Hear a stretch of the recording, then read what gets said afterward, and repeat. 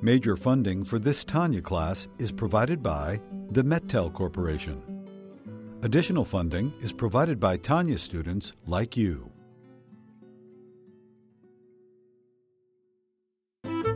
Lessons in Tanya. The Tanya of Rabbi Schneur Zalman of Liadi, taught by Rabbi Ben Zion Krasniansky. Tanya's text elucidated by Rabbi Yosef Weinberg.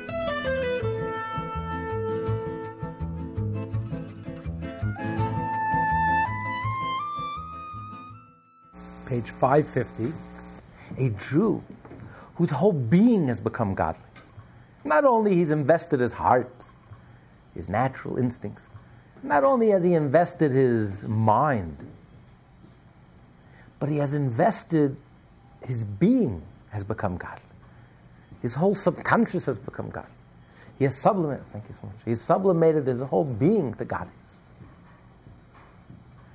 This is the world of emanation. Then his reward is, if he does the mitzvah, and his connection to God is it's like so innate, it's so connected, it's like naturally connected. It's like two halves.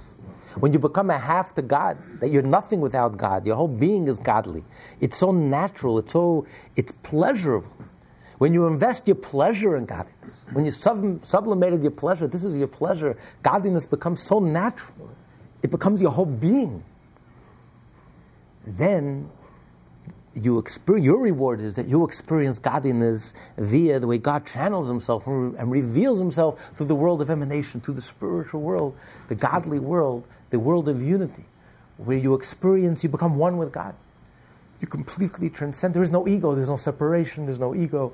You are one with God, inseparable from God. Just like the body and the soul are inseparable. The body and the soul, the connection between the body and the soul, it's not like you understand the concept.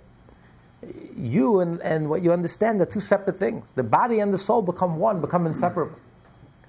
So when you become like a chariot to God, the patriarchs, the matriarchs, Moses, King David, the great tzaddikim, they become the one or two in every generation, they become like chariots to God. They become inseparable from God, like God's body. So their reward is they experience godliness in a different level. They experience godliness. It's not an intellectual experience, a detached intellectual experience. It's not even a passionate, overheated emotional experience. It's something much deeper, much more profound. It's pure pleasure. Their whole being becomes godly, inseparable from God. No separation, no ego whatsoever. They become one with God. So what you invested in the mitzvah is what you get back. How you perform the mitzvah, that's exactly how you are going to experience godliness. Okay, let's learn page 550.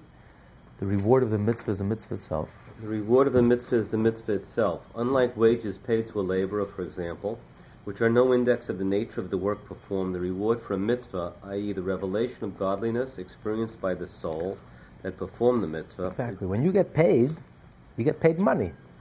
The money is no reflection. I don't know what kind of work you've done. Just know you've gotten money. More money, less money, but there's no connection between the reward and the work. The work generates money. But what kind of work? Many works will all generate money, the same money.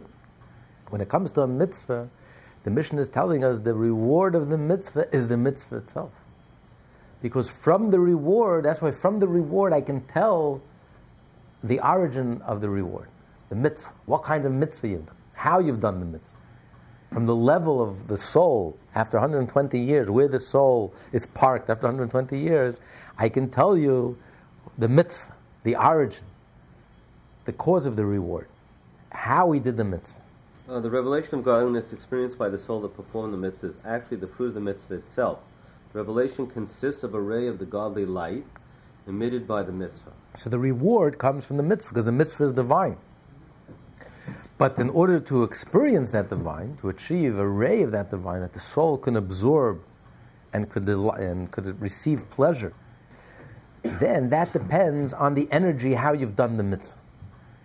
That's what he's going to explain. When you do the mitzvah without any intent, it's like a body without a soul. The body you have, the divine you have. Every mitzvah is divine. Whether you have intent or you don't have intent, the deed is done.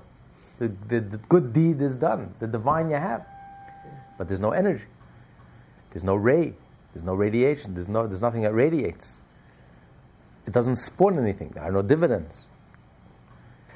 But when you do a mitzvah, and you do it with energy, you invest yourself into the mitzvah. You invest your whole personal, subjective energy, your heart, your mind, your personality, your being. Then the mitzvah spawns. The mitzvah, there's dividends. It radiates. It gives off a mitzvah light. What kind of light? How you experience that light? How God channels Himself? That depends on what type of energy you've invested in the mitzvah, depending on the different levels of energy within a person. You have the smaller energies, your instinctive nature, your emotional nature. You have your deeper energies, your intellectual nature, and then you have even deeper, your spiritual nature. So it depends what level God engaged you. What level God reached you and touched you and connected with you. Someone said, he says, the difference between Hasidus, the first generation of Hasidim, they were all rebels. They all ran away from their homes and they became Hasidim. So when he came back to town, his teacher asked him, why did you run away? Why did you learn in Mizrich that I didn't teach you? He says, we went through the entire Talmud in our yeshiva.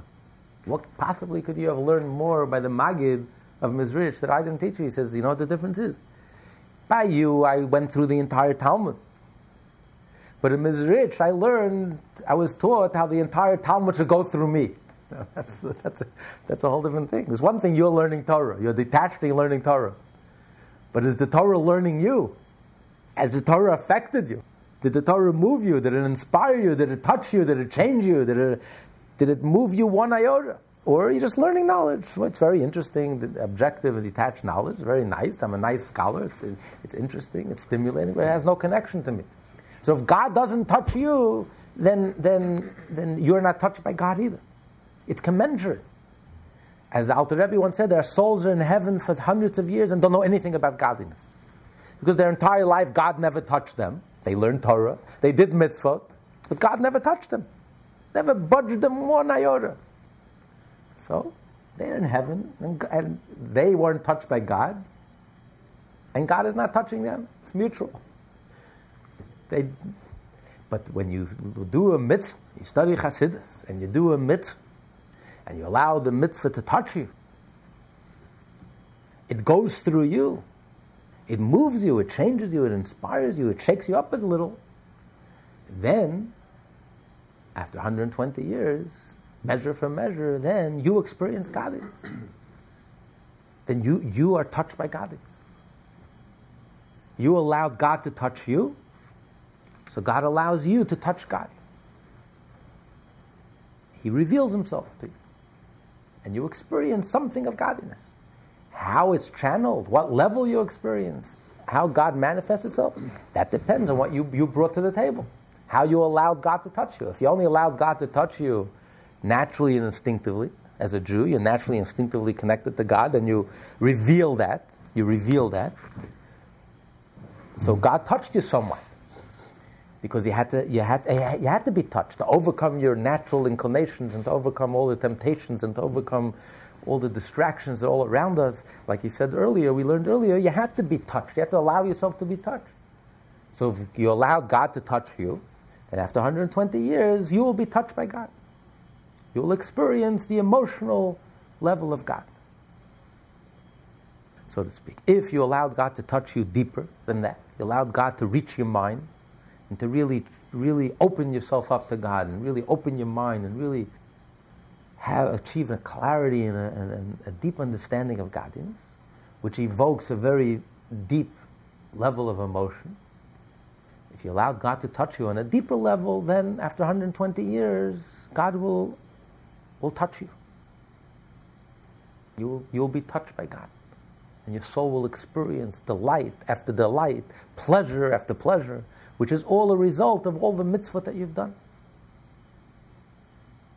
And if those real tzaddikim who allow God to touch them, transform their entire being, sublimate their entire pleasure, their entire nature, subconscious, their whole being has become godly. They become inseparable and one with God. Then they will be touched by God completely. Their soul will enter in the world of Atzilus, in the world of emanation. But the Talmud says that fortunate is the soul that comes to heaven, but he comes with baggage. He comes with Talmud, with learning. Because all of this divine delight is a result of the mitzvah and the Torah that you've studied. If you come to heaven empty-handed, there's no Torah in your bags. You come with your suitcases, and the suitcases are empty. Because you never studied the Mishnah in your life, you never studied the page of Talmud in your life, you never studied the 613 mitzvot, you never studied Torah. You never study Torah, you come to heaven empty. Nothing we can do. There's nothing to generate light. The principle, that's the Torah, that's the mitzvah. That's the principle. Every page of Talmud that you learn, every mitzvah that you learn, every bit of Torah that you learn, every mitzvah that you do, that's the principle. That's the divine. All the meditation in the world won't generate a thing, one iota. The only thing that generates the principle, that's what's divine, is the actual Torah and the actual mitzvah. So you must come, you have to have baggage. You have to come with your suitcases fully loaded. But when you come with your suitcases fully loaded, but not only you study the Torah, but the Torah studied you. Not only you went through the Talmud, the entire Talmud went through you, and you allowed yourself to be moved and touched by godliness. And your reward will be that God will touch you. And the soul experiences pleasure and delight and continues to go from strength to strength every single day, climbs, keeps on ascending and growing higher, and a new delight and a new pleasure and a new horizon and a new discovery, and it's just endless, it's infinite. God is infinite, and the levels that the soul can grow every single day and 3 times a day, in the morning, afternoon, and evening. It's a constant stimulation, constant growth and experience. But it all depends on how the soul receives godliness. However you receive godliness, that's exactly how godliness is going to be channeled to you. If all you've lived is on the emotional, instinctual level, then that's the only level you'll achieve, except on Shabbos, Rosh Chodesh, and a holiday, when every soul gets an upgrade. Every soul, the world of formation, gets an upgrade and gets a glimpse of a deeper dimension, of the intellectual dimension. And then you have the souls who experience godliness on a higher level. They experience godliness in intellectual. They live in the higher world. They reside in the higher level of Gan Eden, in the pure bliss and pure pleasure of the higher level of Gan Eden, the Garden of Eden. And then, of course, those rear souls who reside in the world of Atzilus, in the world of emanation, which is the divine world and the world of unity. This means that we can know the essential nature and rank of the mitzvah by its reward, by the nature of the light generated by the mitzvah, and revealed to the soul as its reward. Now, we will not concern ourselves with explaining hidden matters, meaning the great tzaddikim who are at the level of a chariot, whose divine service comes under the heading of hidden matters because it transcends understanding, but only with those matters revealed to us, to which every man must aspire, i.e., only with those levels of divine service which may and ought to be attained by every Jew as follows. So he's not going to dwell on the world of emanation, on the level of the service of Hashem, of the highest tzaddikim, because it's totally beyond our comprehension. We don't understand this level. We don't understand that level of service, that level of connection, completely egoless, a state of complete egolessness, no sense of self. It's beyond our comprehension. We can't even. It's beyond our box. We can't even think, can't even grasp it. We don't even know what it means. So we're not going to dwell in it. It's enough for us to know that it exists, that there is such a level. There is a pure divine world, and there are souls who are tuned into that level, experience that level. And their whole Judaism is experiential. They experience godliness. They breathe godliness. It's as natural to them as materialism is natural to us. That's how natural godliness is to them. Could you imagine? It's hard for us to imagine. As much as people have a passion, as much as people are running to Las Vegas and to this, can you imagine someone running to shul with that same energy and enthusiasm? It's hard for us to imagine. But there are such Jews that that's their pleasure. People are running to sin and to indulge, and there are tzaddikim who have even greater pleasure. As Rabbi Levi Yitzchak Berditchev, all night, the night of Sukkot, he couldn't wait. to bless the lulav, to bless with the lulav and the esrog. All year he's been waiting for lulav and esrog. He got so excited, he didn't even notice that the esrog was sitting behind a glass door. He didn't see, it's glass. So he stuck his hand in, smashed the glass. His hand was all cut up and bleeding, but he was so excited about the mitzvah, he was completely oblivious. He didn't even realize that he cut himself. And he broke the glass. And he's taking the lulav, and he's in ecstasy, and he's making the blessing. His shamish comes in, and the gabbai comes in, and he sees the poor rabbi sitting and bleeding. He didn't even notice. Could you imagine any material pleasure? To be so absorbed in your pleasure, to be so absorbed in your ecstasy, that you're clueless of... we can't even imagine such a level of pleasure. So it's hard, we're talking about a level that's totally beyond our comprehension, what it means to become so one with God, to be so ecstatic about godliness.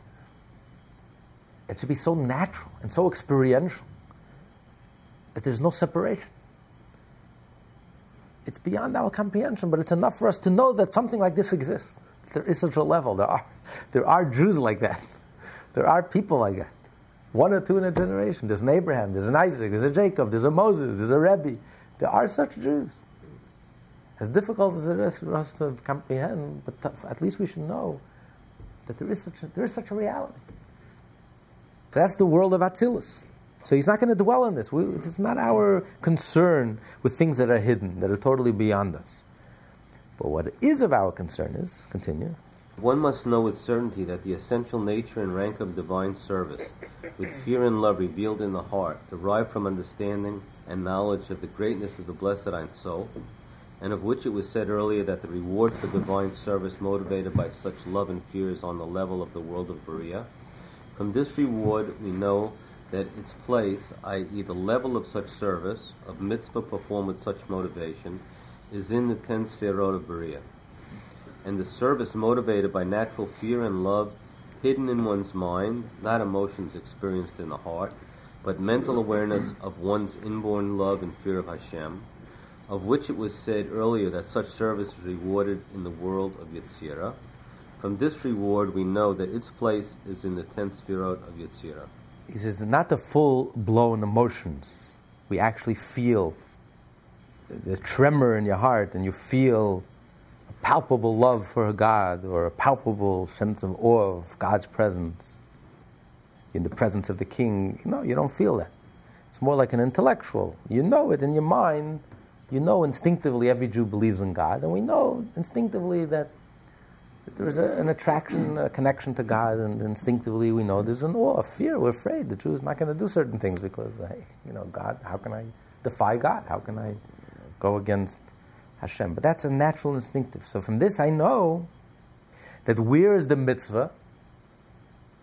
In order for the soul to experience this level, the reward, which is a radiation, a ray, which is a glimmer and a ray from the mitzvah itself. From this I know, where is the mitzvah? The mitzvah is in the world of Yetzirah. The mitzvah has been elevated. Through your energy, the mitzvah has been elevated, has united with the world of Yetzirah, with the 10 Sefirot, with the God, divine emanation of the world of formation. And therefore God manifests himself through the prism of the world of emotions. And therefore the soul experiences godliness as its reward, experiences an emotional experience of godliness.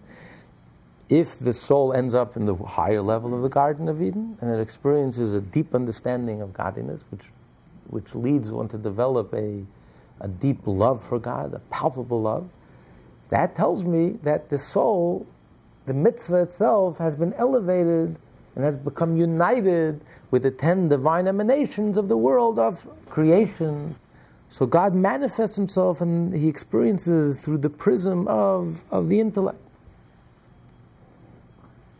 Versus if he does the mitzvah with complete egolessness and experiences the mitzvah with his whole being, then the mitzvah of that tzaddik, of that rear tzaddik, is elevated and becomes one with the 10 divine emanations of the world of emanation.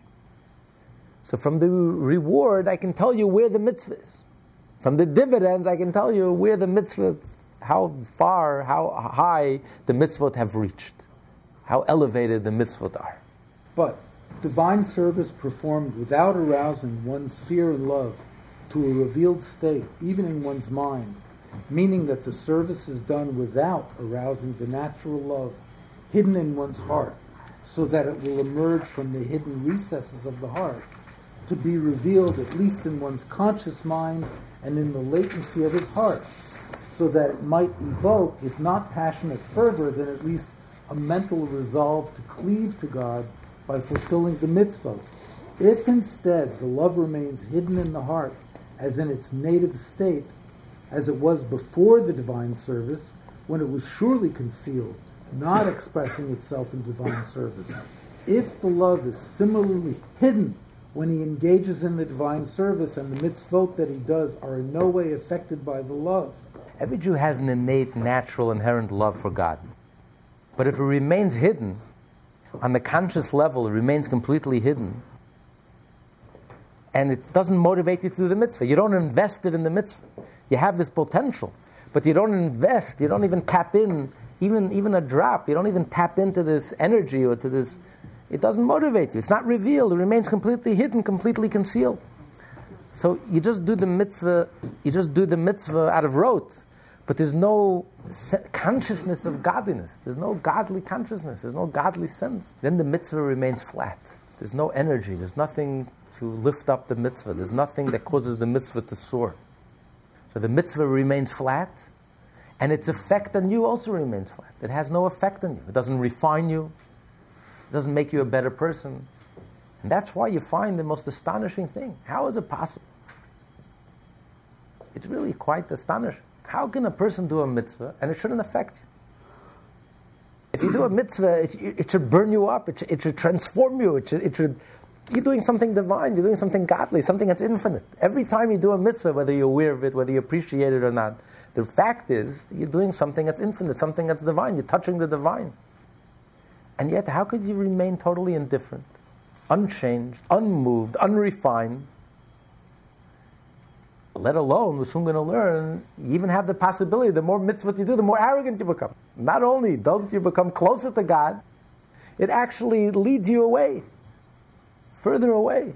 It creates a distance because you become arrogant and proud of yourself and egotistical. You become impossible. The more Torah you learn, the more arrogant and ivory tower intellectual, the more distant you become. How is it possible? How can you be immersed in a godly lifestyle, in mitzvot, in Torah, and it has zero effect on you, zero impact on you? It doesn't change you, doesn't inspire you, doesn't move you. You're not even thinking about God. A whole day and a whole night you're doing mitzvot, you're doing godly things, and not once you can go through your whole life, you're not even thinking, you didn't even think about God for one moment. It's pretty amazing. How is it possible? You're married to God, and yet you're not even thinking for one moment about your spouse. You didn't think one moment. Didn't invest one ounce of energy. You didn't think about the spouse. You didn't nothing. But you're going about the motions. You're doing everything. But it's as if the spouse doesn't exist. It's very strange. If you think about it, it's very unnatural. You're observant. You're committed. You label yourself. You call yourself Orthodox, which is the problem with all these labels. It has nothing to do with God. Nothing to do with godliness. It's just natural. I grew up this way. I'm conforming, like most people conform. Most people by nature conform. 90% of people conform. It's the rare person who has the courage not to conform. So I grew up this way, so I'm just coasting along. And years can go by. You're praying, you're doing mitzvah, you're studying Torah, and you haven't even thought about God for one moment. It was again, in the earlier generation of Hasidim, so there was this rebel. They were all rebels. So after running away to Mezrich, he comes home. He tried to avoid his former rabbi. It was uncomfortable. He knew his rabbi was upset. He was his prized student, and here he ran away. He was not satisfied. He was thirsty for something godly, for something deeper. And he ran to Mezrich, to the Maggid. Anyway, once he bumps into him, it's a little shtetl. He meets him in the middle of the street. He can't avoid him. The rabbi says, "How are you? Long time no see. Tell me the truth. Why did you run away from me? You were my prime student. I was so proud of you. What did you learn at Mezrich that I didn't teach you?" He says, "Rabbi, I'll tell you the truth. In Mezrich, I learned to be a mind reader." "Really? So tell me what I'm thinking."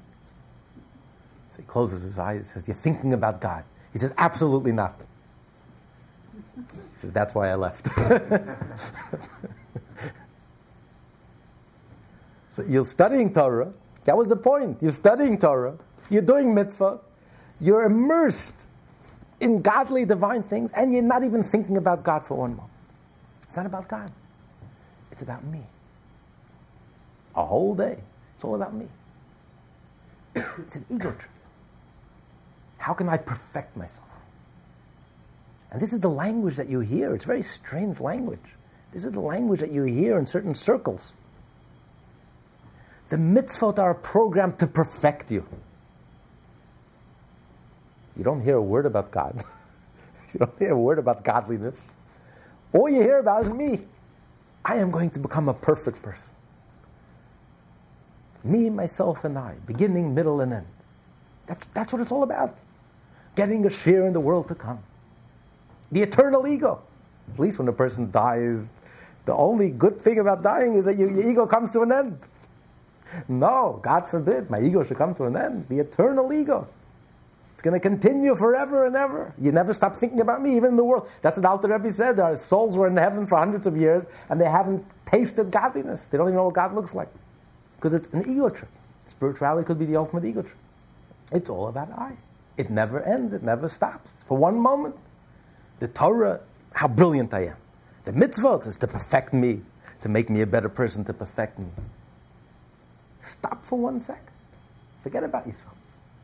Forget about your ego. Forget about your I. For one moment. There's someone else in the world besides you. There's a God in this world. And as a matter of fact, all there is God. There's nothing else. All there is God. Not you. You don't even exist. All there really is God. But you can go through your whole life and this thought never even entered your mind. Completely unaware of it. You're learning Torah, you're doing mitzvot, you're religious, you're orthodox. God? What does God have to do with anything? Or, what can God do for me? Lord, get me high. What can God do for me today?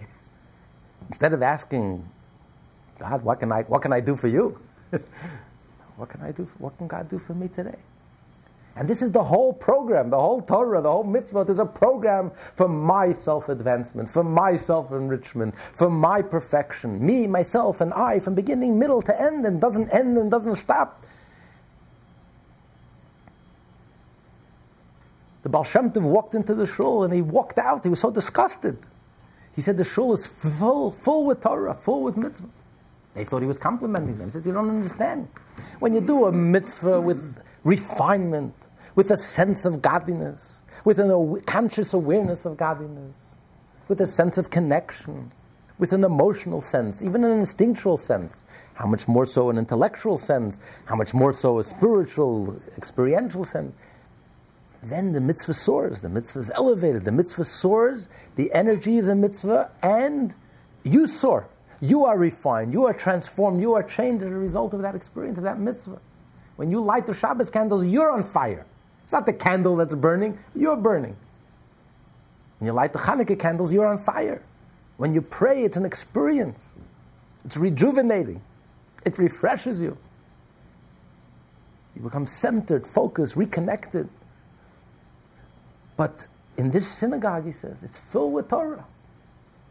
Because the mitzvot are flat, the mitzvot are going nowhere. Because it's not, no one is thinking about Hashem. Studying a lot of Torah, 18 hours a day, doing a lot of mitzvot, but there's no conscious connection for anything godly. So then the mitzvot go nowhere. The mitzvot remain flat.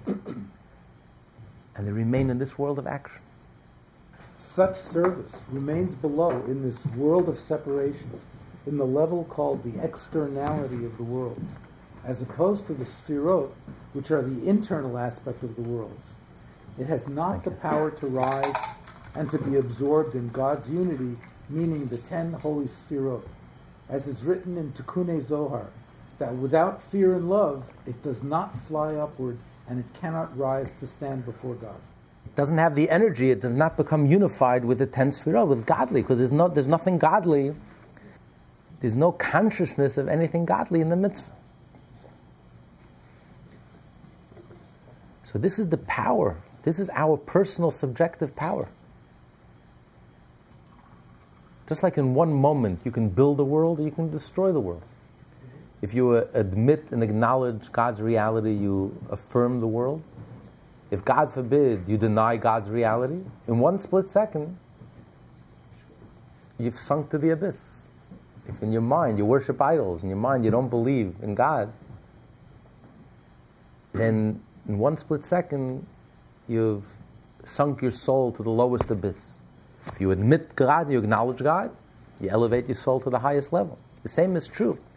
If you're egotistical, and it's all about me, myself, and I, and on a conscious level, there's zero connection to anything godly, then you've lowered your soul to the abyss.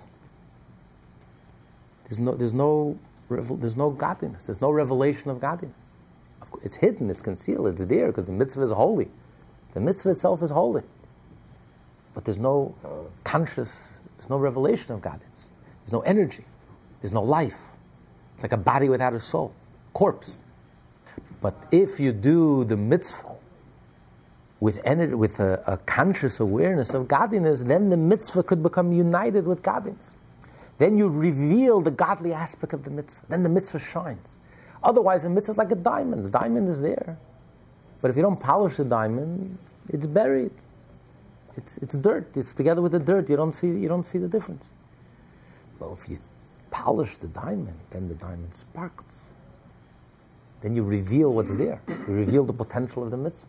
So when you do the mitzvah with a sense of egolessness, and the deeper the sense of egolessness you invest in the mitzvah, whether it's natural, instinctive, whether it's emotional, it's intellectual, whether it's experiential, spiritual, the deeper, the more you invest the personal subjective, the more you invest yourself in the mitzvah, and you allow the mitzvah to touch you, and you open yourself up to the mitzvah. As the Kotzker Rebbe once asked his Hasidim, where is God? He said, everywhere. He says, no. You know what God is? Wherever you let him in.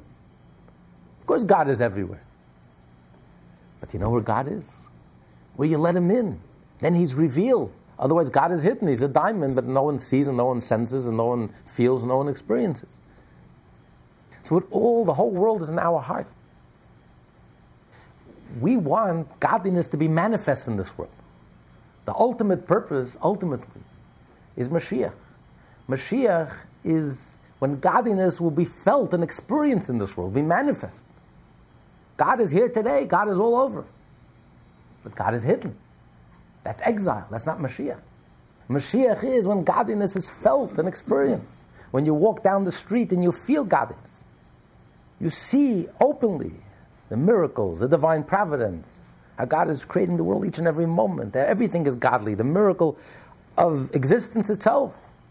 Everything is a miracle. Nature is a miracle. When you become sensitive to that, then when godliness is revealed, that's the ultimate purpose, the ultimate goal that we're all working towards. All this 3,800 years of effort and sacrifice and Torah and mitzvot and sweat and blood and toil and hope and faith and joy and love, it's all for one purpose. To reveal that godliness should become manifest in this world. That's what God wanted. He wanted this physical, material world, earthly human beings, earthly world that we live in, the framework that we live in, he wanted this world to become a godly place, a Garden of Eden, a place where godliness is felt and manifest and tangible and conscious. So it all depends on us. We are the heart of the world. The whole world is given to us. Each and every one of us is a microcosm of the whole world. If godliness is felt within us, we feel godliness and we sense godliness and we think about godliness and we're inspired and moved by godliness, we open our hearts and allow God in, then God becomes manifest in the world as well.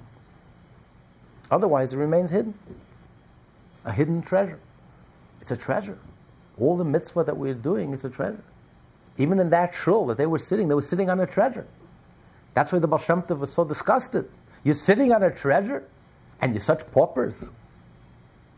That hurts more than anything.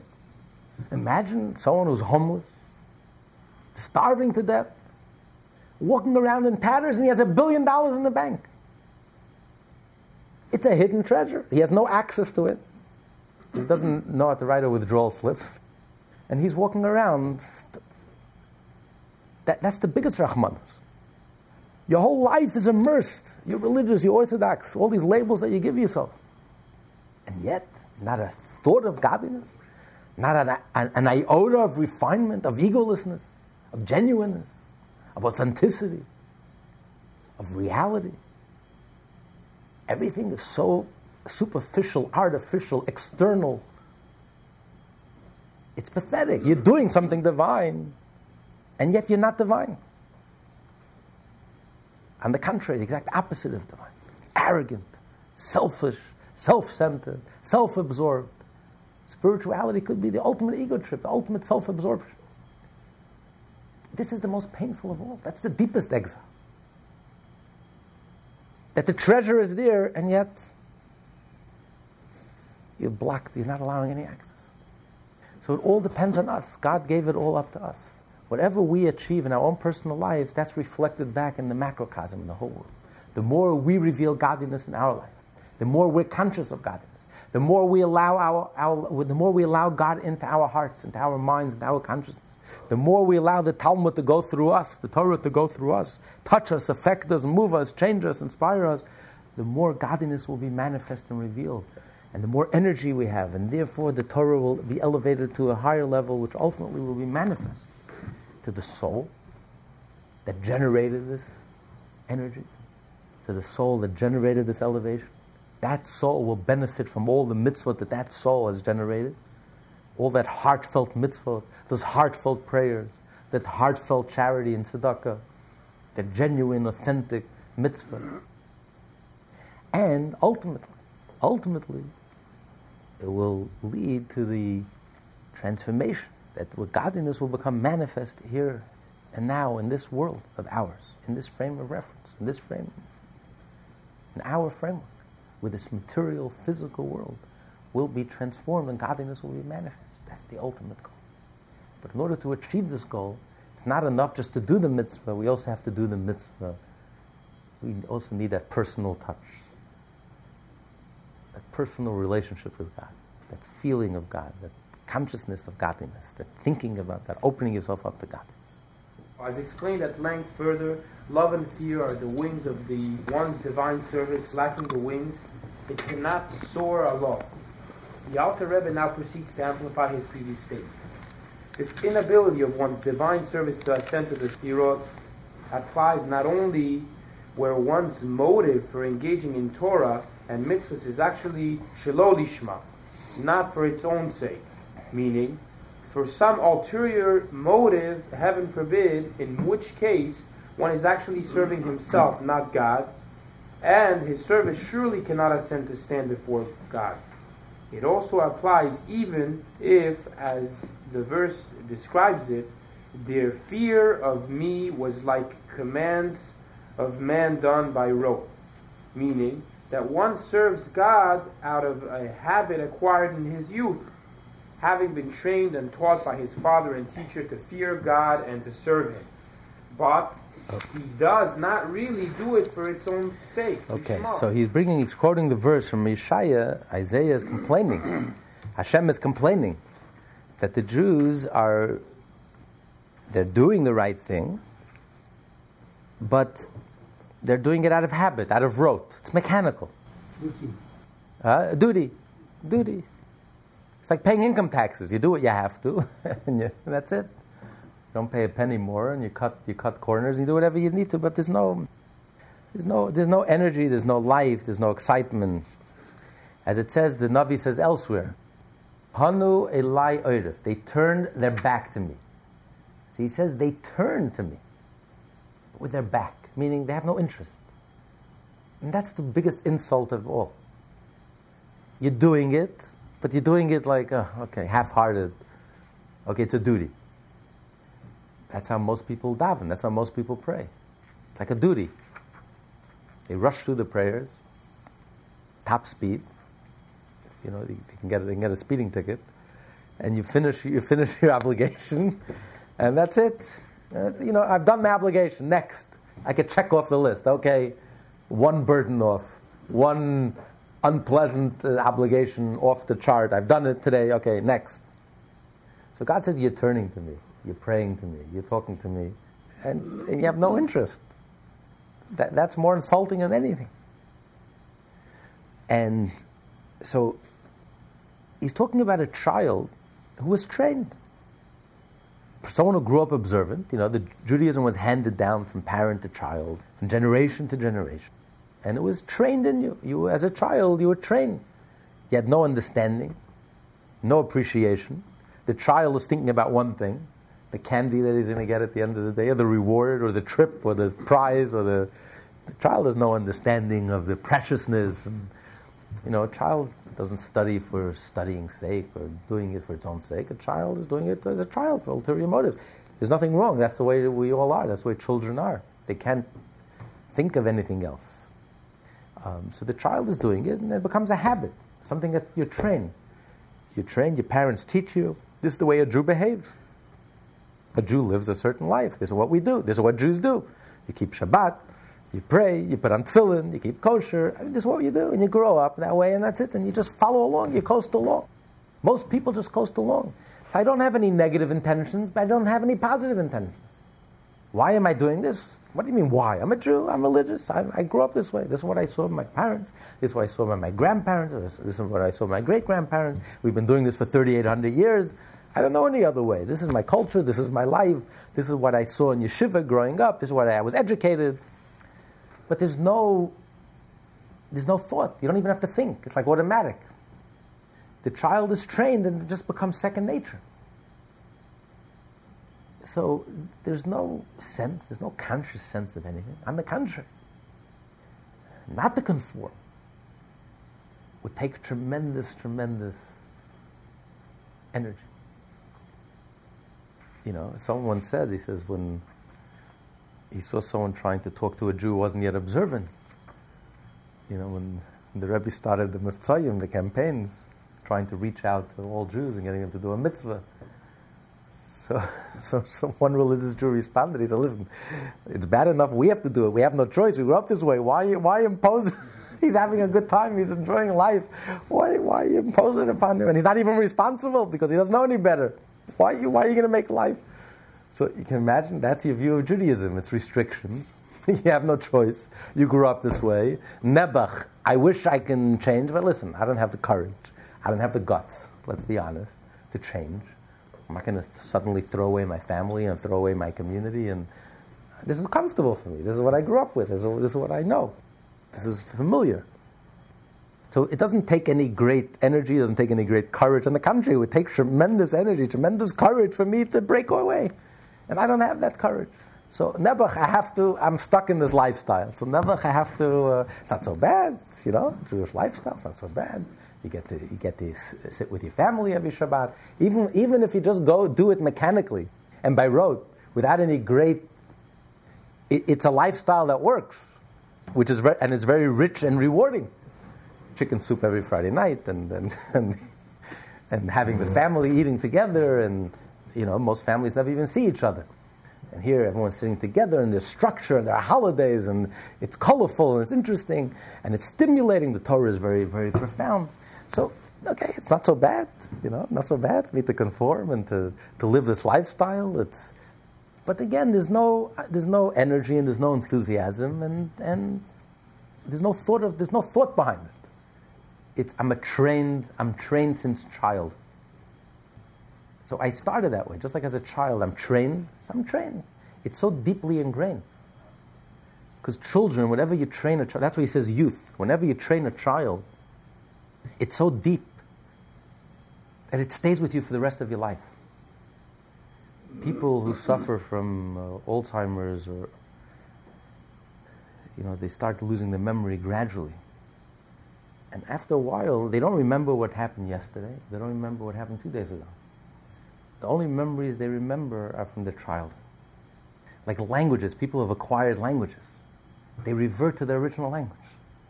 Like the people who grew up only speaking Yiddish, and they haven't spoken Yiddish in years.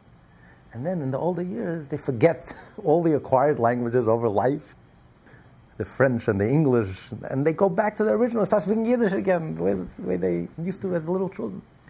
Because what you do as a child stays with you forever. So when you train a child, you really imprint it upon them. It really becomes part of them. So it becomes part of their routine, it becomes part of their habit, part of their nature. It's so deeply imprinted that it becomes second nature. So it's my habit. I don't even have to think about it. So there's no energy, there's no thought here. There's no lishma, there's no intention, there's no awareness, there's no godliness here. It's just habit. Like an animal that's trained. I'm a trained animal. I was trained well. And I'm conforming and I'm following. I'm a good follower. I'm a good boy, a good girl. I'm following and I'm doing everything that's expected. And that's it. So from this mitzvah, that's what Hashem is crying about. That their fear of me and their mitzvot, the mitzvahs anashim ulumada, it's done by rote, it's mechanical. There's no oomph, there's no energy, there's no excitement, there's nothing. There's no lishma. There's no sense of godliness. I'm going to continue here on top of 554. For it is impossible to serve God truly nishmach without arousing one's natural fear and love, at least by bringing them out of the concealment of the heart into revelation, at least in the mind and the latency of the heart. If one cannot arouse his natural love of God to the point where it is actually felt in the heart, he must try, as discussed before, to arouse it at least so that it be felt in the conscious mind and in the substratum of the heart. Even this low-level arousal can produce a will and resolve to study the Torah and fulfill the mitzvot.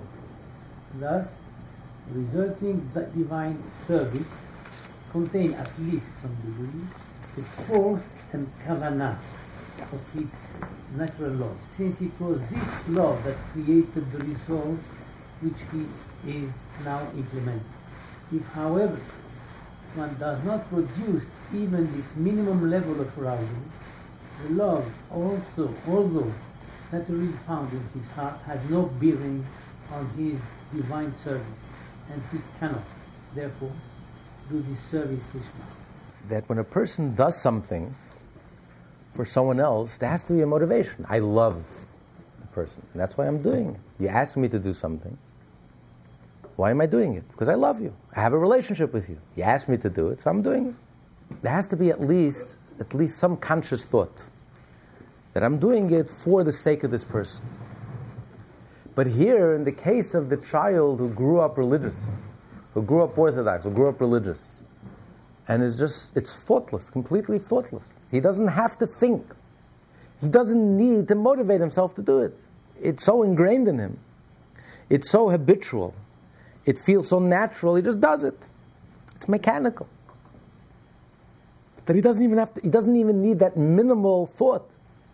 Regularly, usually, you wouldn't do anything. If someone, why am I doing this for you? I have to bring up on a conscious level, I'm doing this because I like you. I have a connection to you. You asked me to do it. Your wish is my command. I want to do it. I want to please you. There's some connection. When it comes to Judaism, however, you don't even need that to motivate you. We're not talking about the Baal Tshuva, the one who came to it later in life as an adult. There has to be a tremendous consciousness of godliness to change your life around, to turn your whole life around, or a convert to change your whole life around, a genuine convert. There, God is everything. You're thinking about Him all day and all night. Every day is a struggle, and every day you're learning and you're changing and you're growing and you're taking God seriously. We're talking about someone who grew up religious. From his youth, as he said. His parents drilled it in him. And he went to yeshiva and he was molded and he was taught and he was trained. It's so habitual, he doesn't even need to think about it. On the contrary, he would need to think about stopping. If he wanted to not do it, that would create a whole emotional turmoil in his life. That would create a whole intellectual crisis, an emotional crisis. To do the mitzvah, to conform, you don't need it. There's no emotional crisis and no intellectual crisis. You don't need any motivation. It's so habitual. It's so drilled in you. You just do it. And you may even feel like a burden. Nebuch, I have no choice. I have to do this. It's an obligation. What can you do? You have to pay income taxes. The government is going to get you if you don't. The government is more powerful than you. You don't mess with the government. So listen, I'm going to start up with God. What am I, a fool? So you have to do what you have to do. But you do it, and that's about it. But it's so, there's no inner life. There's nothing inner. There's nothing that stirs inside of you. There's nothing that's moved. There's no change. There's no awareness. There's nothing. You just go it. You just do it. You're just mechanical, by road. You're just coasting along. So there's no lishma. For just as one does not do something for his fellow to carry out his friend's will unless he loves him or fears him, so too it is impossible to act truly for God's sake solely in order to carry out his will, unless he remembers and arouses his love and fear of God to some degree in his mind, thought, and latent level of his heart at least, if he cannot arouse these emotions openly in his heart. One who observes the mitzvot out of habit, however, lacking even this minimal arousal of love, cannot be described as serving God for his sake, even though his performance is impelled by no ulterior motive. That in order to do the mitzvah, lishma properly, there has to be a godly thought. You have to be motivated. God, I'm doing this for you. I love you. I care about you. I care about your wishes. It has to be a thought. If you do a mitzvah, you're not even thinking about God. And you can go, days can go by, weeks can go by, months can go by, and you're doing so much, and yet you're not even thinking. God, I'm doing this for you. I love you. I care about you. I respect you. Your wish is my command. I'm in awe of you. I'm doing this for this. If you do a mitzvah without even that thought, we're not talking about this full-blown love in your heart. Your heart is on fire, is inflamed. Or this awe of God, you feel the palpitations in your heart because you're standing in the presence of God. Or you have this deep, profound understanding and meditation and reflection on godliness. Or this deep spiritual experience of godliness, of egolessness, of connection with God. No. At least, minimal, at least a thought. When you do a mitzvah, God, I'm putting on tefillin because I love you, because you asked me to do this. I'm doing this for your sake. I'm studying Torah because you asked me to study Torah. It's your wisdom. I'm doing this for you. But can you imagine going through your life, your whole life, and not even once thinking about God? It's a pretty scary thought. But what else is this? It seems to be more the norm than not. The Rebbe once said, they made a moment of silence. The Rebbe was speaking about a moment of silence. There's some public schools here in New York, actually, that have implemented a moment of silence. The Rebbe said, it would be a good suggestion. They should have a moment of silence in yeshivas also. They should also think about God once in a while. Because you can go through the whole yeshiva system, and you're learning, and it's all technical and mechanical, yet there's no soul. There's no awareness. There's not even one moment to stop and think, what's this all about? What am I doing? What is being Jewish all about? It's a marriage, a relationship with Hashem. There's no connection. Not in a real way, in a real sense, to stop and think, God, I'm doing this for you. Because I care about you, because I love you, because you asked me to do this. As the Baal Shem Tov, they tell a story that the Baal Shem Tov once asked, who's going to be my partner in the world to come? So they showed him so-and-so. So he goes to travel. He's wondering to see who is going to be his partner in the world to come. So he comes, and he meets the most simple person, a real simpleton. He asks if he can stay in his house. He wants to observe him. And maybe he has some hidden qualities. The only thing that he sees, and it's not hidden, is that he loves to eat. He eats, and he eats, and he eats, and he's eating, and he's eating. That's all he does, all day and night. He's eating, and he's... I was very surprised, why this is going to be our partner in the world to come. So he asked him, tell me, what do you eat so much? He says, I'll tell you the truth. He says, once I was traveling as a child with my father. We were traveling through the forest. And we got held up by bandits. And as soon as I saw the bandits, my father sent me up the tree. Like, go hide in the tree. So they missed me. And I saw them tie my father. And they burnt him to death, alive. And my father was so scrawny, he was such a scrawny Jew. He burnt in a second. And it burnt me up. He says, a Jew should burn like that? He says, if they burn me, I'm going to burn them. He says, don't look at the plots. So Baal Shem Tov heard this. He says, we'll meet again. But here was a Jew, he was eating, but what was the whole purpose of his eating? Every time he sat down to eat, what was his intention? What was his motivation? It was out of his love for Hashem. Hashem, God, your chosen people, a Jew should I'm going to be strong and I'm going to... So he injected, everything that he did, he injected a godly intent. So he ate, but his eating was godly.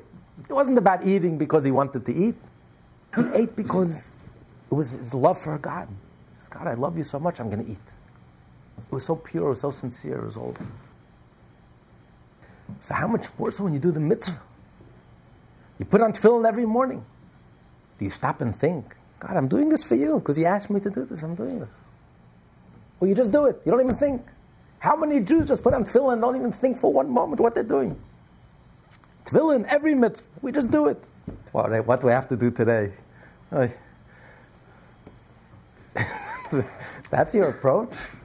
There's no lishma, there's no serious, there's no spirituality, there's no sense of God, there's no thought of God. Then that mitzvah is flat. That mitzvah doesn't go anywhere. It's very cold and very dry and very heavy.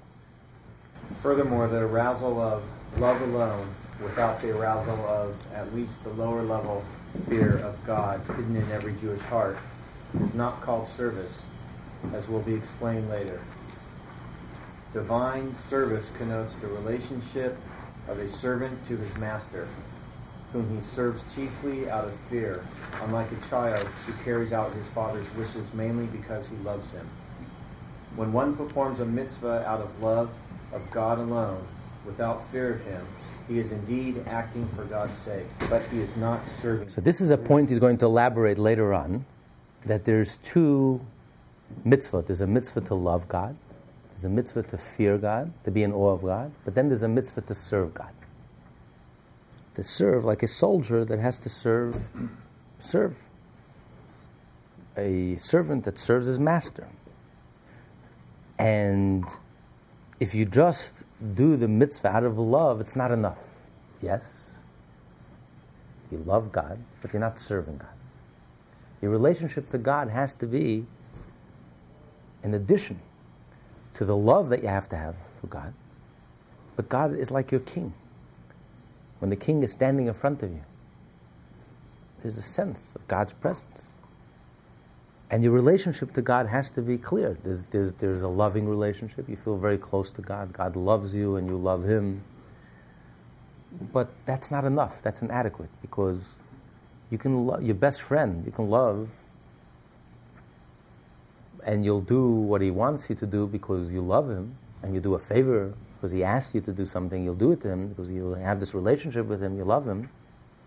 But if he asked you not to do something, so he asked me not to do something. He's my best friend, so I didn't listen to him. So what? But when the king asks you not to do something, it's a different relationship. You're not going to defy the king. There's a sense of awe. There's a sense of, this is the king. I'm his soldier. I'm his servant. How can I disobey the king? It's not even an option. So our relationship to God has to be both close and distant at the same time. On one hand, we're closer than close. God loves us, and we love God in return. We reciprocate that love. But on the other hand, there's also a distance. God is transcendent. God is infinite.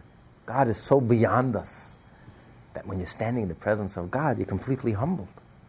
Me to God, it's like, what connection do I have to God? God is so beyond me. God is so, that I humble. That's why we wear the yarmulke. Yamuk is two words, Yarei Melekah, I'm afraid of God, I'm a fear of God. Because as brilliant as you are and as loving as you are, there's also a distance, a healthy distance. There's a healthy sense of awe. When you're standing in the presence of greatness, it puts you in place. It gives you a perspective, who you are and what your relationship to God is. So if God asks you to do something, how can I defy it? How can I say no? And when He asks me to do something, the mitzvot that I do, also I have to serve God. I'm putting on the tefillin, God, I'm putting on the tefillin because I love you. But I'm also putting on the tefillin because you're my king. And you asked me to do this. And when the king has a right to ask his soldiers and to ask his servants what to do. So you have to accept that upon yourself. You have to accept upon yourself that God is my king. And I am his faithful and loyal servant. And the king has a right to command me. He has a right to ask me and to command me. A king doesn't ask, a king commands. A king doesn't call in the soldier and says, will you please? He gives an order. And you do it. Here we have a Marine. David can tell us, right? There's no, they don't take polls there, and they don't ask you what your mood is. Well, I'm not in the mood today. Ask me tomorrow. I don't care your mood. You're not mood. An order is an order. The king asked you. You're a soldier, and you obey the order. So the foundation of a Jew's approach to God has to be that God is my king. God is my sovereign, my king. And he has a right to command me.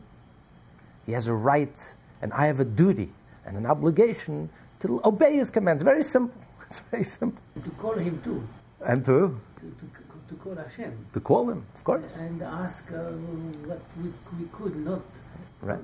For blessing. Oh, absolutely. Absolutely. It's absolutely. Fundamental, the direct contact. Direct contact. So we love God. We have a relationship with God. God is my Father, and He's also my King. That's what we say, Avinu Malkeinu. My Father, my King. It's like that famous analogy. It was this family, and he worked as a forest ranger. So he took his family and moved in the middle of nowhere. So he had to do homeschooling. So the father was the teacher and the principal. And the kids were very wild. Just like they were at home, they were wild. When it was school time, they were also wild. The father couldn't discipline them, so he sits down with his children and says, listen, during school hours, I'm not your father. I'm your teacher. I'm going to treat you like strangers. Don't come crying to me.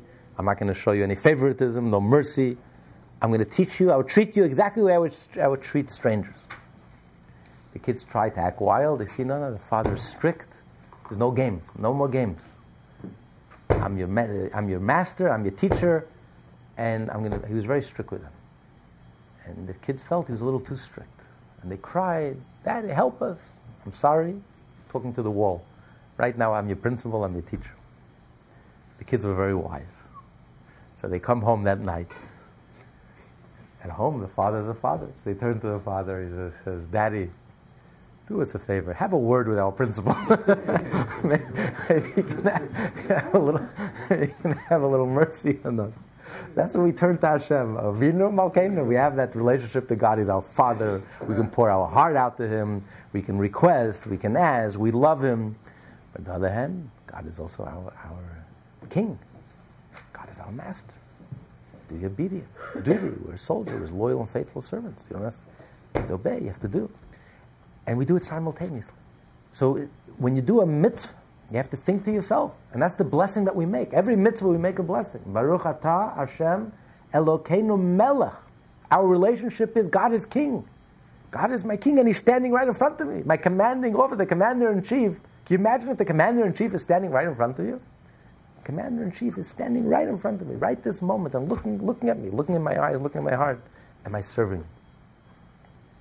How faithful are you? How loyal are you? Are you a good servant? Can you imagine the awe you would feel if you really felt God's presence at this moment right in front of you? Forget about misbehaving. That's an impossibility. But doing the mitzvah, I'm doing it because you commanded me, and it's my duty. And because I love you. Both. I'm a child and I'm a servant. Avinu Malkeinu, both together, simultaneously. And that's why the blessing we say, it's very strange. If you know Hebrew, every blessing we start out, Baruch atah, blessed are you. You is direct, like I'm talking to you directly. Blessed are you. Hashem Elokeinu, God our God. So here we're talking person to person, and suddenly we switch to third person. And we're talking about someone else. Here God is present, I'm talking to you. Baruch atah, blessed are you, direct. All of a sudden we switch. God who is our God. What do you mean God who is our God? As if you're talking about God who is elsewhere or someone else. I'm talking to God. You should have said, you who are my God. No, God who is our God. The answer is, because first, a Jew gets close to God. You feel a love. Your heart is consumed with a love to God. You feel close, you feel warm. You're warmed by God's love for you and God's care and concern for you, personally, individually, and He loves you unconditionally. And that warms your heart, and your heart reciprocates, and there's a person-to-person relationship between you and God. Baruch atah, God, I love you. But then, as you get closer to God, suddenly you realize, Melech, God is King. God is infinite. God is so transcendent. I and God, what's the connection? Suddenly, you step back. You see the gulf, the gap, the distance between you and God is so infinite that you're in awe. You can't talk to God directly. You're talking about a third person. God is beyond you. Melech Olam. So now, out of sense of duty, I'm going to do this mitzvah. So the mitzvah is motivated by two, by both the love and the sense of awe, by the love and the sense of service. So I'm serving God by doing the mitzvah.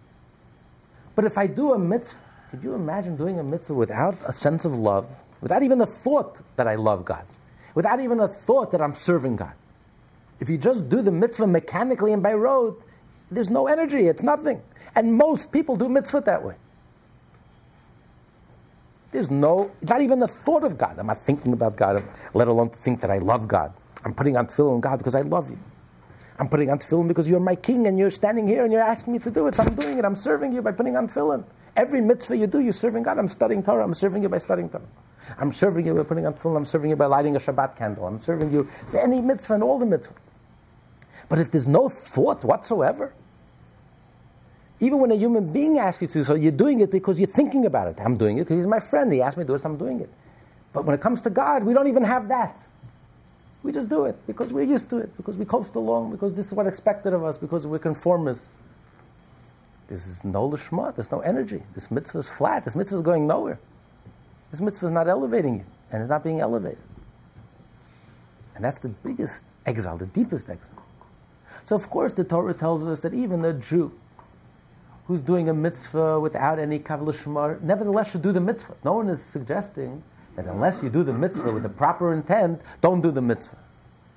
Don't do the right thing. God forbid. Because you have to do the mitzvah. Because when you have the mitzvah, you have the treasure. You have the divine essence, which only comes about through the mitzvah, not through the meditation, not through the love, not through the philosophy, and not through the spirituality, the high levels of consciousness. It's the thought, the mitzvah, the act, that's where you have the essence. That's the treasure. So even though the treasure is hidden and locked up and concealed and under reinforced concrete, you can't even access it because you're not doing the mitzvah, you're not revealing, there's no revelation of godliness. But nevertheless, you have the treasure. Now, once you have the treasure, later on you can always, we'll learn next week, we'll conclude the chapter next week. Later on you can always go back. Once you have the treasure, you can always go and unlock the treasure. You can always go and polish it. So as long as you have it, the deed is what matters most. Do the mitzvah, study the Torah, even though you're not doing it in a refined way, you're doing it in a very coarse way, it's just mechanical, it's by rote, it's just going through the motions. Do the deed. Get the deed done. And you have no appreciation of what you're doing, and you have zero appreciation of what you're doing. And it's shameful, and the mitzvah is in exile, and God is in exile, and everyone is crying. But the bottom line is the riches you have. You're amassing the fortune. You're amassing the treasures. The other part, the light, you can always turn on later.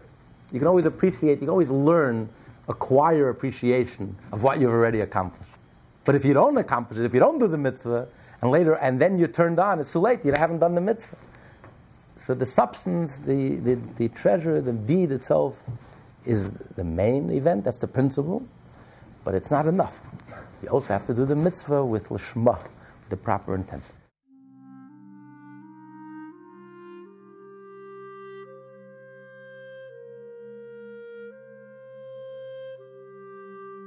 The Rebbe would always remind us that we are a unique generation. There's never been a generation like ours, and there never will be. We are the transitional generation, the last generation of Golus, of exile, and we will be the first generation of Geula, of redemption. What an awesome privilege we have, and what a sacred responsibility we carry on our shoulders. So what are we going to do about it?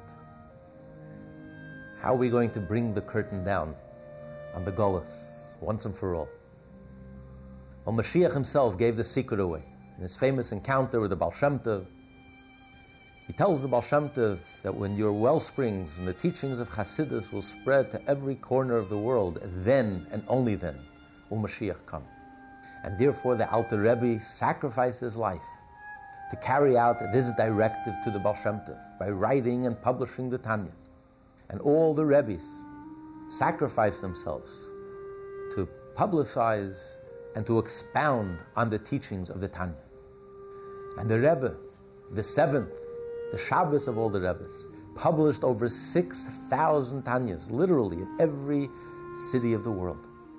And now, for the first time in history, through lessonsintanya.com, Tanya in Depth is available and accessible 24/6 to hundreds of thousands, Jews as well as non-Jews, in dozens of countries all around the world. Now that you've had the personal experience and the pleasure to study the Tanya, we ask you to please partner with us to make the entire Tanya available and easily accessible to each and every Jew and to the entire world.